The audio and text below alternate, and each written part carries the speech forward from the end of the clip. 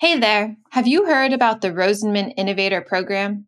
If you're looking to scale up your health tech idea, this program is for you. I'm Carly Grant from the UCSF Rosenman Institute, and I have the pleasure of connecting entrepreneurs like you with people who can help you grow your business faster. The Rosenman Innovators Program provides hands-on mentorship, guidance, and a whole suite of benefits that help you navigate the path to commercialization. So what are you waiting for? Applications are open now. Don't miss your chance to be a part of the Rosenman Innovator Program. Join us today to successfully fundraise, gain visibility, and grow your network. To find out more, go to rosenmaninstitute.org/programs/Rosenman-innovators.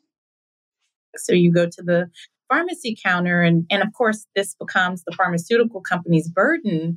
But the reality is there are many players in between the pharmaceutical company and the patient, right? There's the health plan itself, there's the PBM, and all of these other players who are making profit off of those rebates and discounts that are hidden and not seen in the system. And so when the patient comes to, the pharmacy counter, they're not receiving that benefit. And so there was hope that there would be policy at the federal level that would pull through to allow the patients to receive that benefit on a greater scale.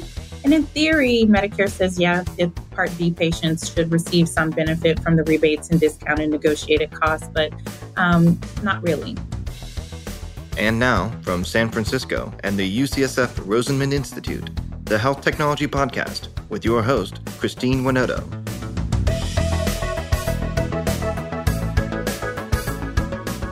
Have you ever wondered what the medical billing codes behind your healthcare bills were? How was your bill determined? Well, you're in luck.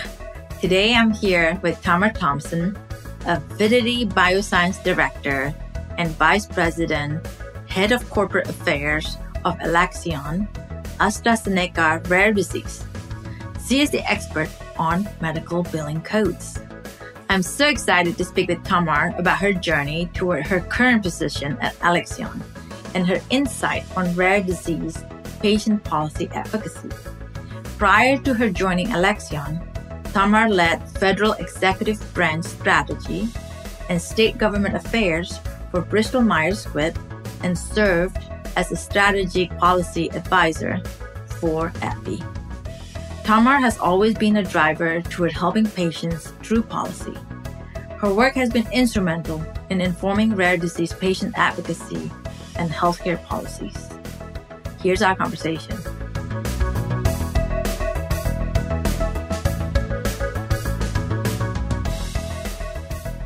Welcome, Tamar. Thanks for joining me today. Thank you for having me, Christine. It's such a pleasure to be here. Yeah, it's good seeing you again. And you've been so busy. And I thought one of the things that was struck me with a lot of your work is you deal with a lot of the government. But then I want to maybe share with our listeners about your journey. How do you decide to go this career path? And what's your story behind the Tamar now?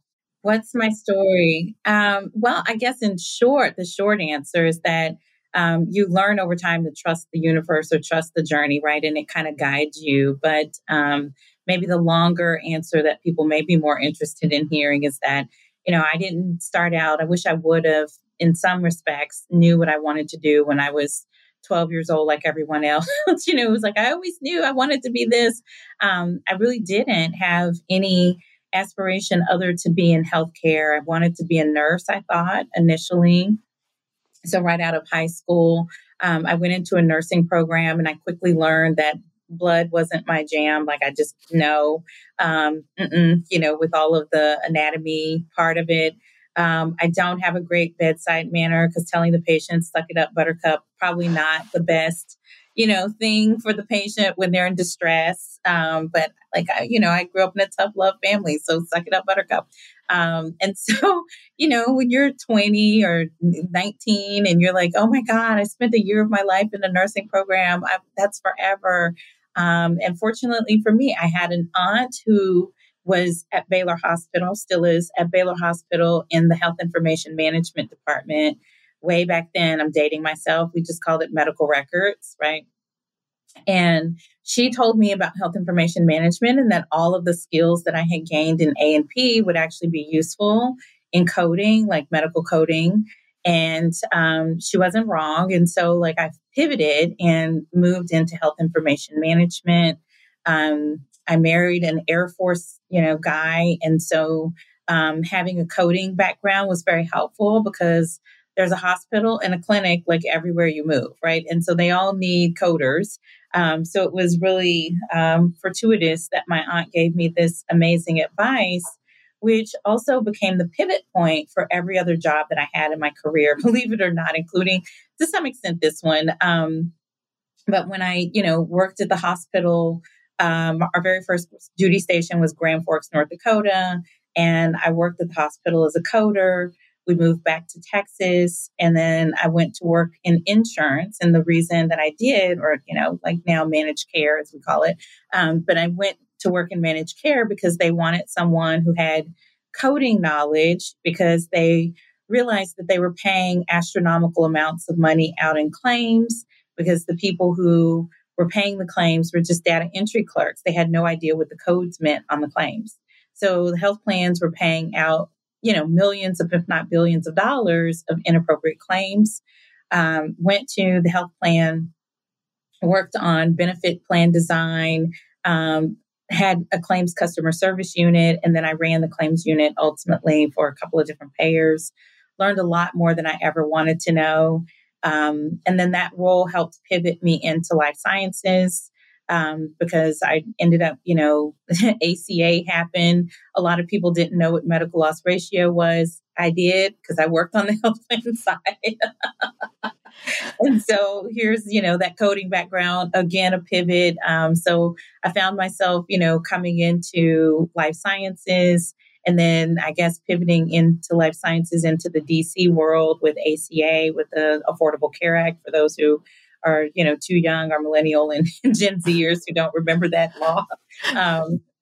But yeah, when the Obamas were in office and started down the road of the ACA, my managed care background, really came into kind of a level of import for me. And I found myself working for a lobbying firm and learned how the sausage of legislation was made. And did that for a number of years, which is also how I met Mark Samuels, a good friend of ours, mm-hmm. and went to work for Mark for a while. And then, at some point I just kind of decided I really wanted for me go home, which was back to life sciences directly, because I really just wanted to, have purpose in helping patients in a different way. And I knew how to do that through policy. And, when you look up and your parents are Medicare eligible, then you're like, you're, seeing and hearing the problems. You're like, I can do something to help and fix, help and fix this, or at least my family. So I really wanted to do that on a broader scale. And I went to Bristol Myers Squibb and joined BMS initially in the market access team, and then moved over to the government affairs team and led state and federal government affairs and policy. And I've been in life sciences ever since, left BMS to come to Alexion almost 3 years ago to the date. And now I'm in a global role as the head of corporate affairs for Alexion. So this is a really cool opportunity that right place, right time, and just being prepared when, experience meets opportunity. And, was very fortunate to have the opportunity to expand my reach to global. So I have a team of 65 people, both U.S. and international. And that includes, advocacy, government affairs, communications. And so that's kind of the short elevator pitch of maybe a 90-story building. Yeah. Of the background. No, congratulations to all your accomplishments. I was kind of curious a bit in the decoder. I'm not familiar. I've never done coding is such an important piece in the healthcare. So you mentioned being you have the experience, not just being at the data entry. How is that important? What information that you have that informed that decision? It's a great question. And I love that you say it's so important, because when I started coding, it was like we were in the basement with the asbestos and they didn't understand the value of the coder. So we would like have to relieve the receptionists, because the receptionists were more important than we were. But that is, telling of the times and how reimbursement and policy and big data have started to value the coding. So in coding, for healthcare medical coding, it's basically the translation of numerical values into either diagnoses or procedures. And so initially, this was used just for payers in order for a provider to be able to communicate with the payer the services that were rendered in order to get reimbursed appropriately. So my experience in coding, I'm an ICD-9 coder, not 10. So I didn't live the coding life of the transition. Same premise though in ICD-10, just a broader range of codes for the U.S. healthcare system.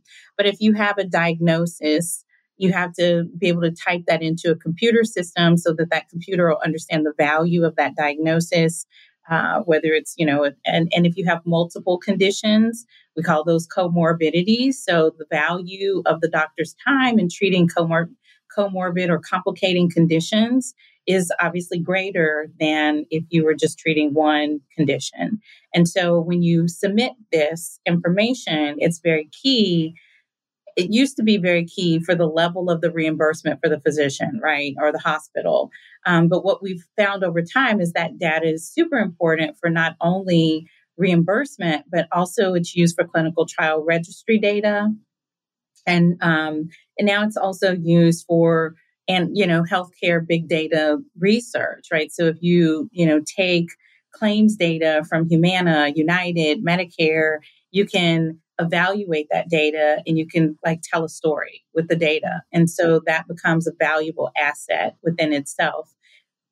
Also tells us how we can, in theory, make healthcare better through looking at the claims data.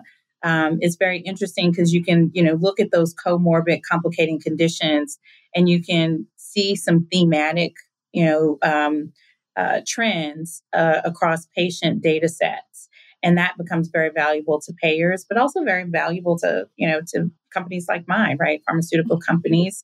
And that sets trends for what you want to do from a science perspective. And so the challenge, though, is if you don't have good coders who understand the data and who can translate well, then you get garbage in, garbage out. And so the underpinning of the U.S. healthcare system is built upon this information. And so it's really quite funny, right? When I say that, when I joined the health plan, they just had data entry clerks who were just typing something in and paying it out. And they had no idea, the value of this 20, 25 years ago of what they were doing. And obviously they were doing it wrong, which is why they wanted to hire someone who understood the value of those codes very differently. And then, I talked about ICD codes, ICD-10 or, diagnosis codes, but there are also ICD procedure codes for hospitals. Every pharmaceutical company who has a product in the Medicare Part B space or the medical space wants a HCPCS code, a healthcare common procedural code, because that's the linkage to defining their medication. So it is a very important role of health information management, right? That coding and billing play today. But, again, 30 years ago, 25 years ago, when I started this journey, they just thought we were down there writing stuff on medical records. And, I have a stack of records that covered my head every day. I'd have to peek out over the records. And then they're like, hey, relieve the receptionist because you're doing nothing better. But meanwhile, the whole revenue cycle of the hospital was dependent on what we were doing. So I think sometimes we have this, at least maybe I have that misconception when you did coding, is that the hospital probably, because they want to get the highest revenue. Yeah. And so you put what is the right code in order to get the most out of yes the payers? Yes. And Tell me more about that. I mean, there are codes that will get you to that higher level of acuity, which will get you to a higher level of reimbursement. And sometimes you pick and choose the codes based on, it's really about what the documentation represents, right? And if you're a good coder, you should be able to go back to the, well, now it's much more electronic. The medical record is electronic, and you have companies like Epic who help you through an algorithm, because it's a yes/no algorithm. And if the patient has, this complication, or if they have, 4 diagnoses, then it automatically helps you get there through an algorithm. But back in the day when I did it, Epic was an emerging concept. It wasn't what it is today, or other medical record companies that are electronic medical records. And so what you had to do was you had to flip through the patient's chart and find all of those diagnosis codes that were linked to the patient. And then to your point, Christine, so there are evaluation and management codes, which are the current procedural terminology codes that translate to the service, right? So a 99211, a 99212, 13, 14, 15, those are routine visits with your doctor.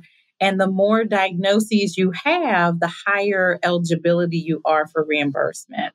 That's the general theme. And so, a good coder wants to find all of those diagnoses to make sure that it justifies the higher payment. But in today's times, there are payers who figured this out, and now they've put benefit rules and parameters in place, and they limit reimbursement, right? To say, oh, for an office visit, you can't have anything higher than a 3 or a 4. Like if you're billing for a 5, we're going to audit you because there's something wrong here, right? So there's some limitations to that on the higher reimbursement levels.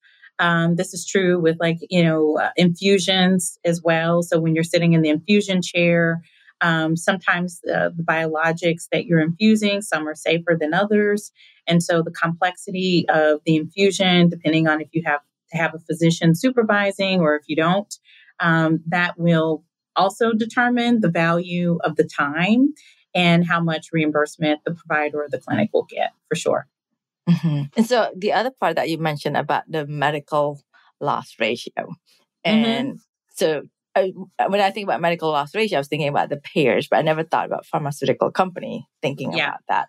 Yeah. Can you help me understand the connection between? Yeah. And I don't think we have, thought about it other than the rebate, right? So here's the thing with pharma, and this is why I say when we were debating the ACA, the biggest challenge in the policy debate was that the medical loss ratio does not account for rebates and discounts. So the value of the dollar that the payer gets is, truly based on the premium cost, of care, and any rebate discount that the pharmaceutical company gives to that payer isn't counted in the medical loss ratio. So it's free money, right, for them.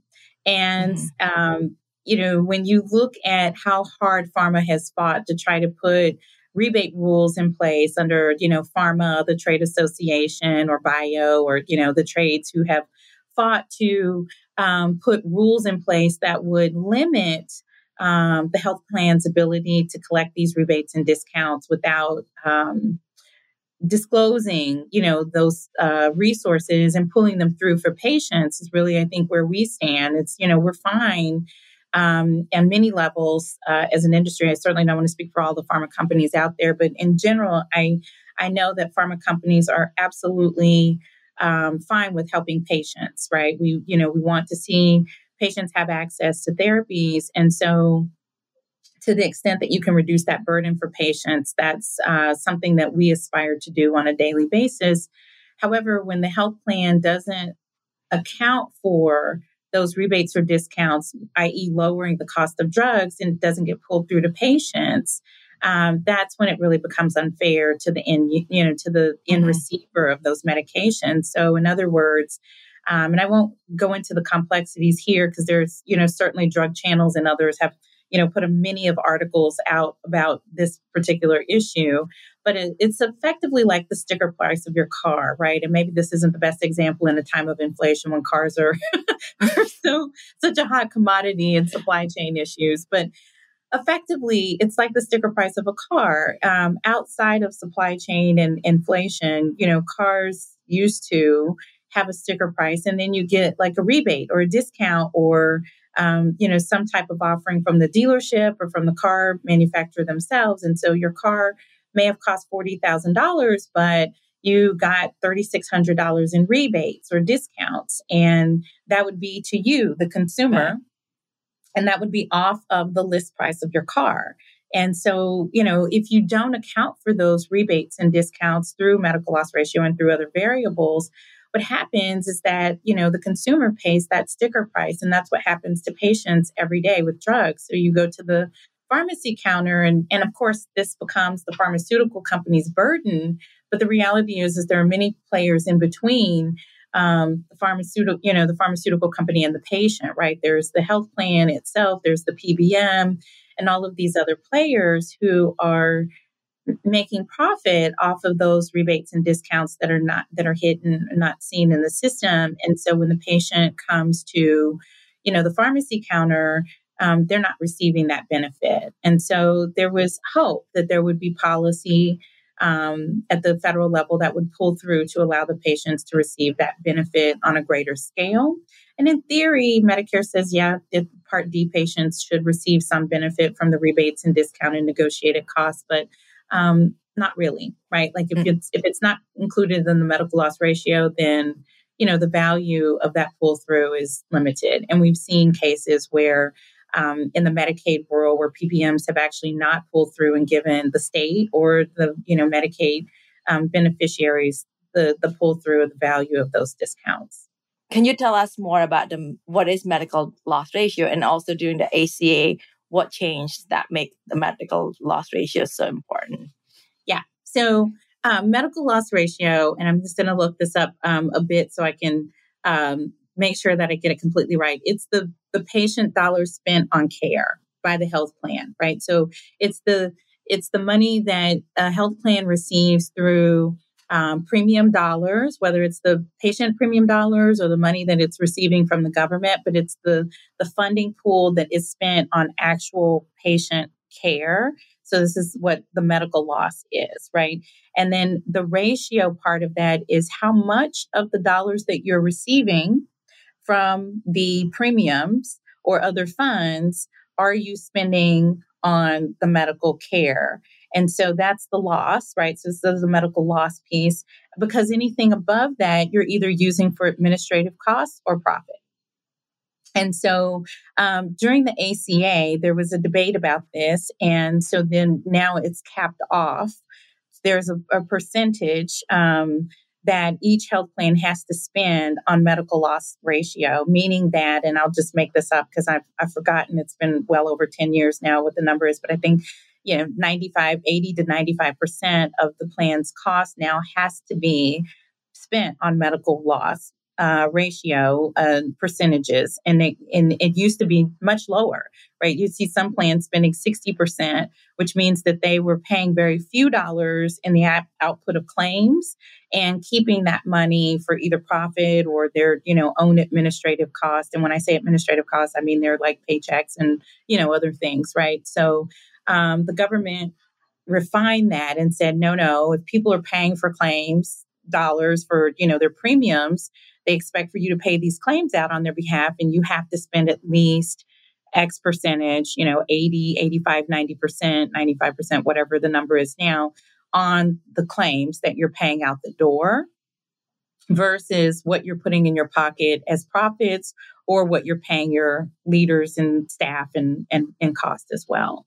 And so that's important because if as I mentioned, the rebates that pharmaceutical companies give to PBMs or health plans are not included in that number, then that's just straight profit going into their pockets, which is not being pulled through to the patient. So the patients receive none of that value. Right. Unlike the car company. Yes. Unlike the car company.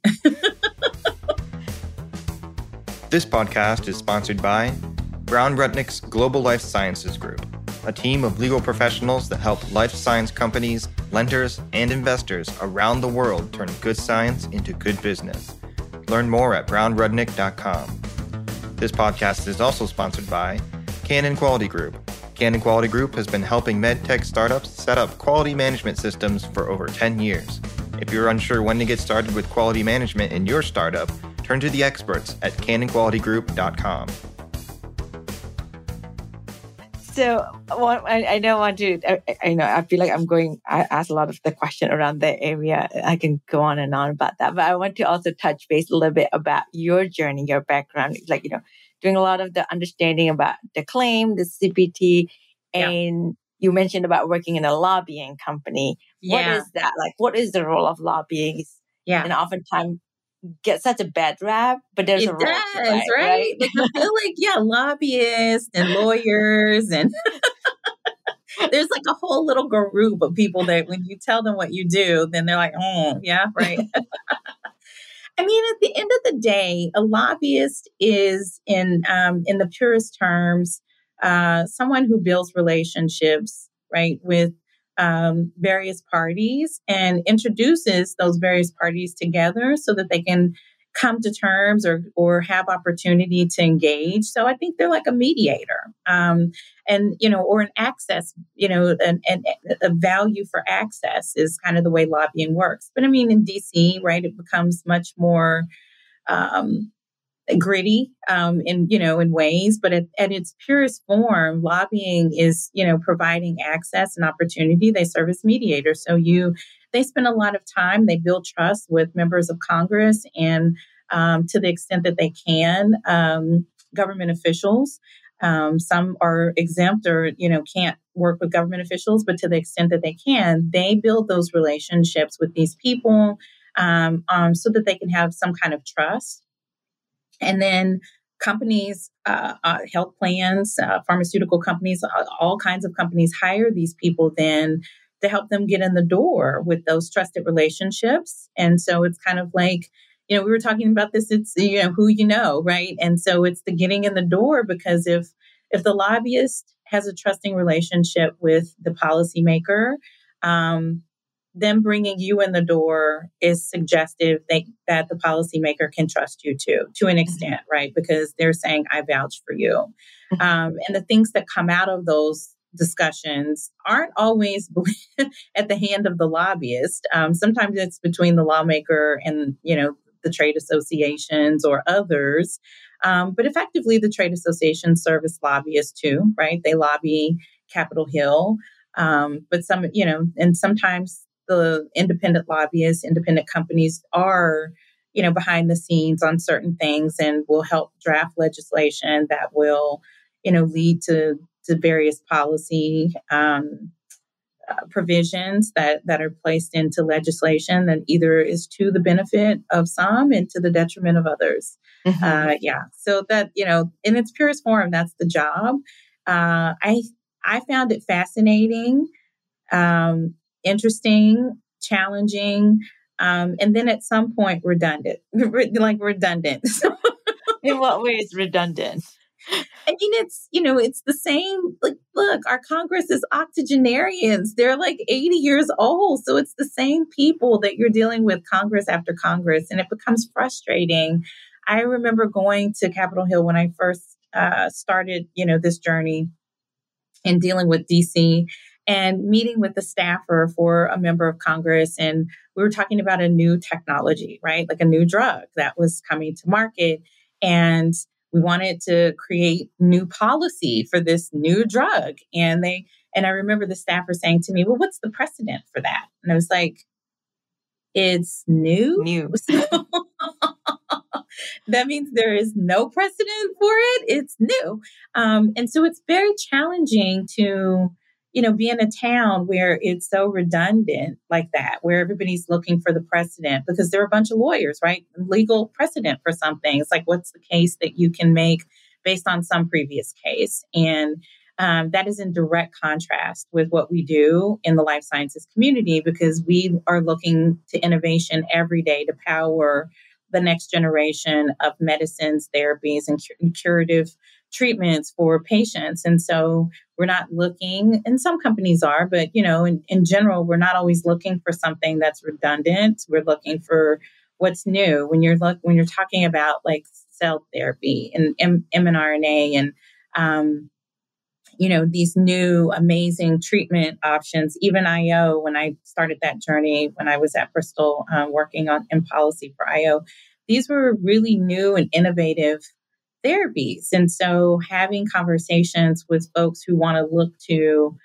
an existing therapy or an existing treatment to kind of put you in a box becomes really frustrating, that you don't have a lot of champions that are looking to say, and at one point in time we did, right? Like there were years in certain administrations where we had champions that were looking to say we need to be innovators and we need to be leaders. And now it's not necessarily the case almost across the board in the Congress. So it becomes somewhat debilitating and frustrating, to have such a negative, kind of lens on what you do when you look at the pandemic and what pharma brought to the table, and you look at, curative therapies like CAR T and, other treatments. And then, but you're met with that resistance, not only on Capitol Hill, but at the State House as well, because pharma's just built such a reputation. It's challenging, to be kind of going up that uphill battle, like everywhere you go, right? It's not just like, it's not just DC, but it's at every state house as well. Yeah. I think it's all about the narrative, how you tell the story, and the self-interest. We all have one, and somehow navigating through that. Yeah. Make sure that everybody wins some. Everybody has to win something, right? And so that's the part where it becomes challenging. I mean, to be fair, like I can see there were times when, my industry wasn't willing to budge. It was just fight, fight, fight. And then now there are other industries that aren't willing to budge. It's just fight, fight, fight. So, I think you have to, what's fun and cool is when everybody comes to the table and is willing to give to get for the best interest of the patient versus the best interest of the pocketbook. And I say that naively, and I'm not naive. I understand, the value of what everybody's doing, but that's when it becomes cool, is when, you're working for the best interest of the patient and you work backwards from there of like, what can everybody do to work together to the value of the system and the value of the patients that we serve. Yeah. So how important is the patient advocacy group then? Like how big of their role? Super, super important because, look, we're pharmaceutical companies and, unfortunately, like America views us right up there with like, guns and tobacco for whatever reason. That's a whole nother podcast, right?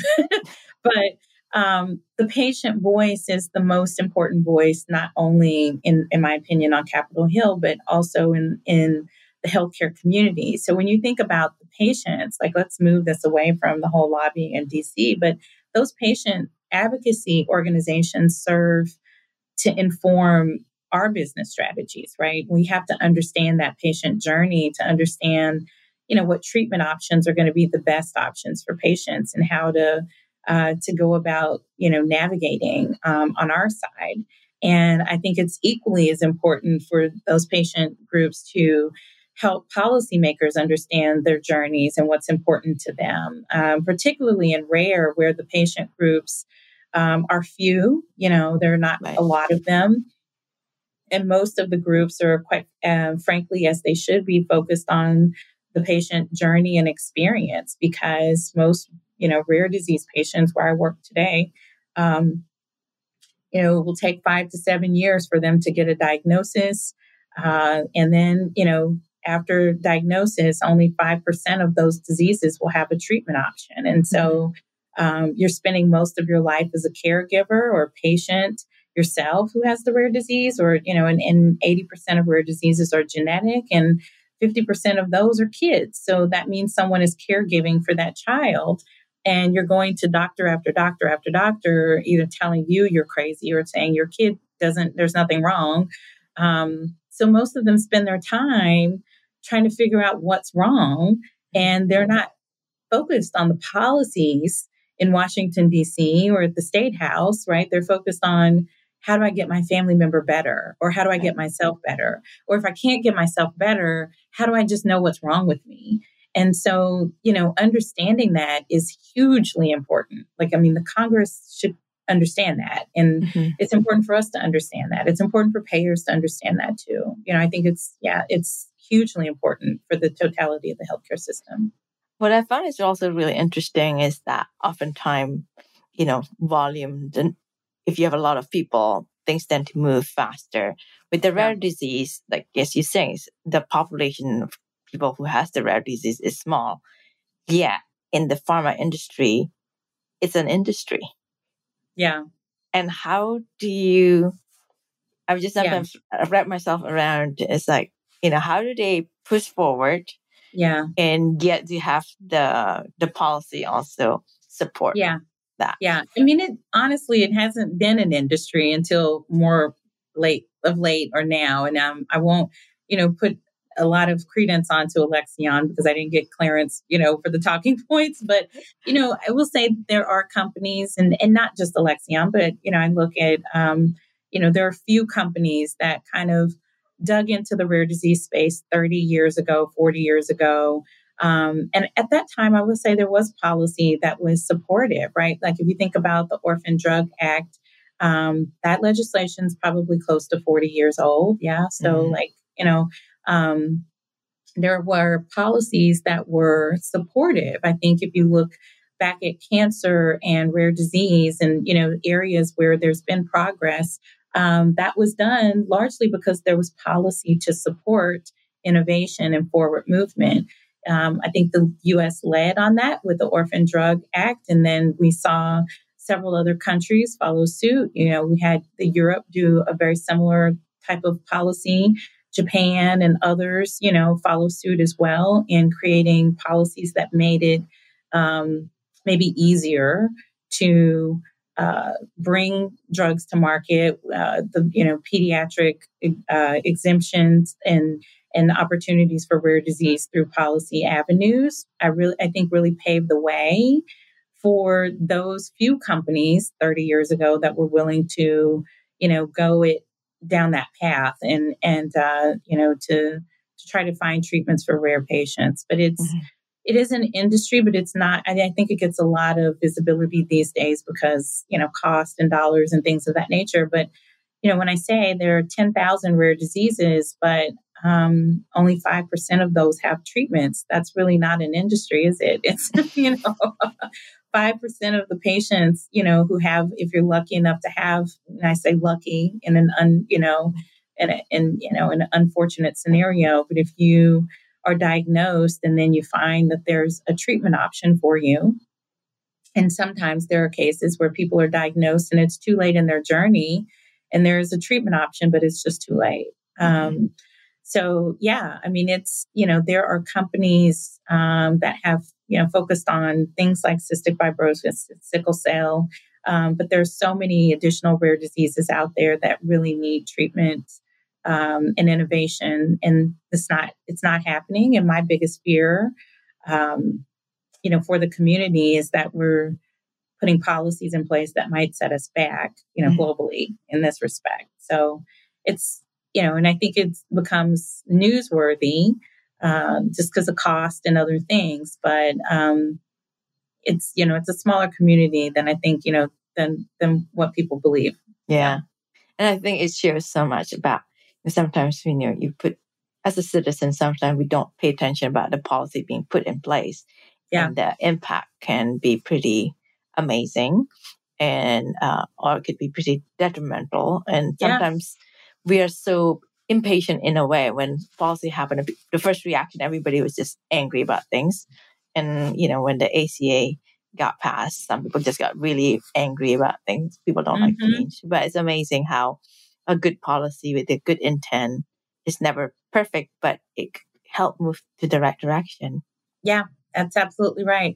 And I think that's so important now because the technology is moving faster than policy, right? And so it's really important to be flexible and nimble to allow that innovation to continue to occur. Yeah. Okay. One last question Like thinking about your journey, you started as a nurse and, your aunt inspired you to be involved in a CPT code. Like your journey is kind of not weird, straight line odd, in a way, but make it very exciting and you learning a lot along the way. What are things that, advice that you can give somebody who is starting out now? Yeah. I think probably the best advice is that careers are lattices, not ladders. Someone told me that, and even in my mature years, I've heard that again, and I think it's really important for younger generations. We tend to, you and I were talking about like kind of the the American dream and how we're believe it to be something that it's maybe loosely built upon, but not exact. And I think young people come into the workplace and they believe that if especially the younger generations, Gen Z, millennial types, I need to be the CEO in 5 years. If I'm not the CEO in 5 years, then I'm quitting and moving on to the next company. And listen, I mean, if you have the aspiration to be the CEO and an entrepreneur, that is great. More power to you. But the reality is that the way that most industries work, and particularly mine, where I live, is that it takes a lot of time and years to build experience to really have an impact at a leadership level.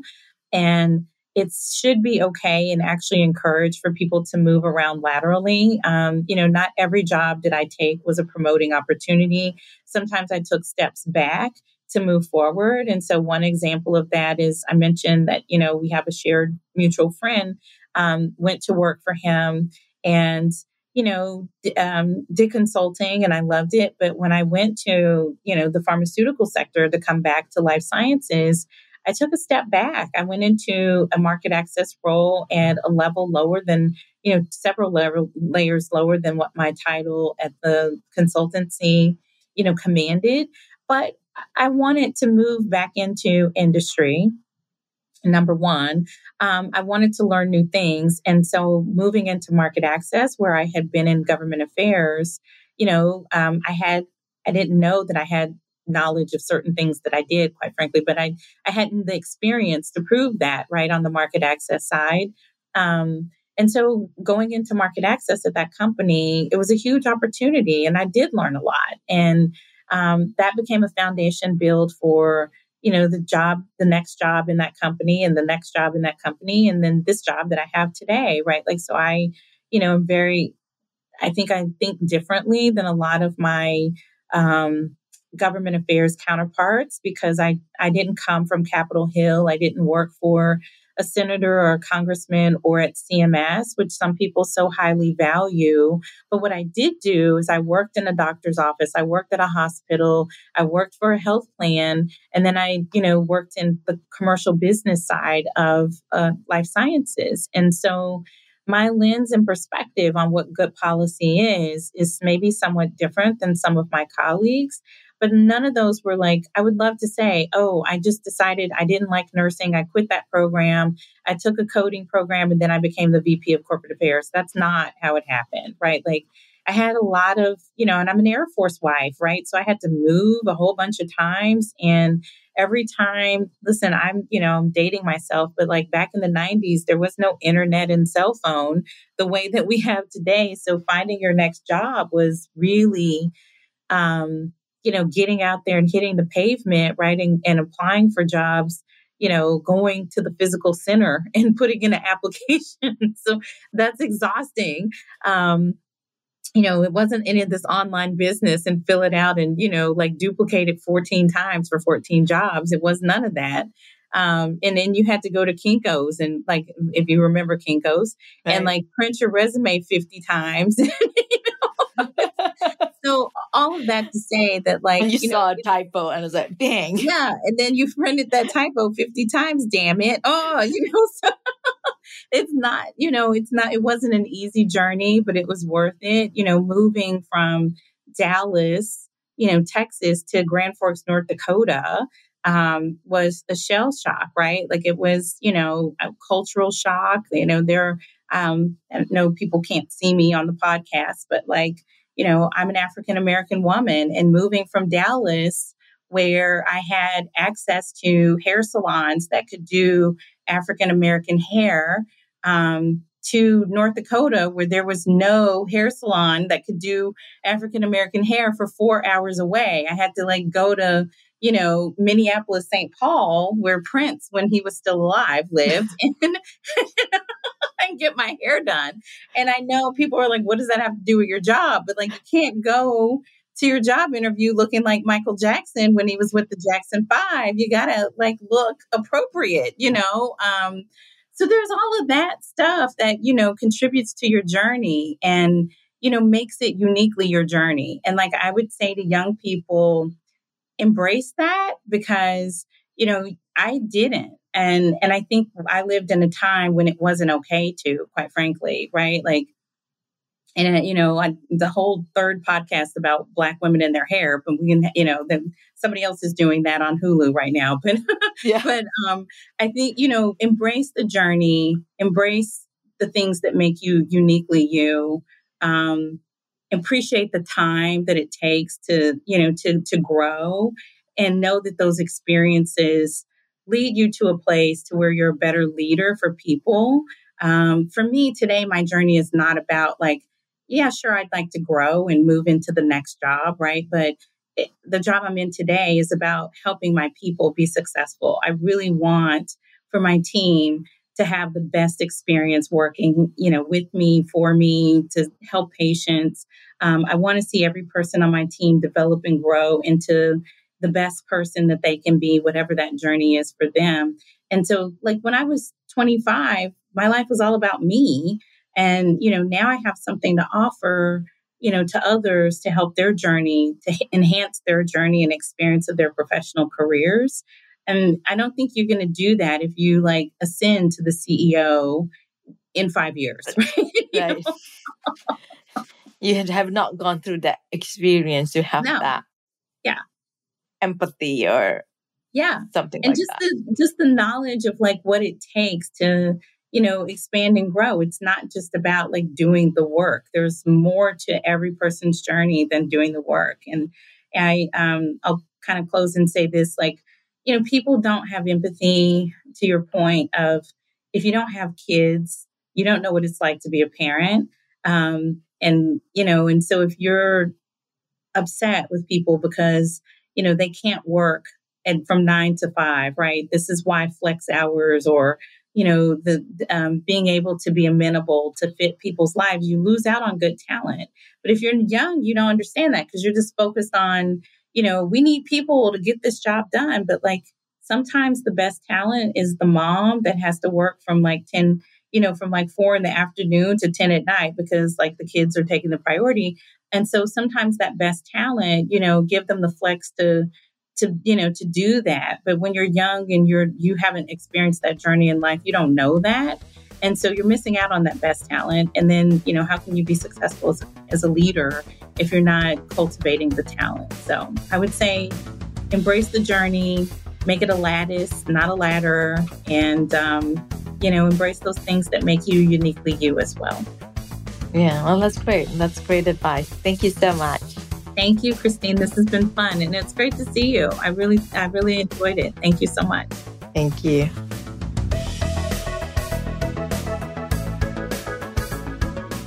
Thank you for listening to another episode of the Health Technology Podcast. We want to thank our executive producer, Herminio Neto, and our podcast engineer, Andrew Rojek. If you enjoyed this podcast, be sure to subscribe and leave a review. The Health Technology Podcast is available on all major platforms.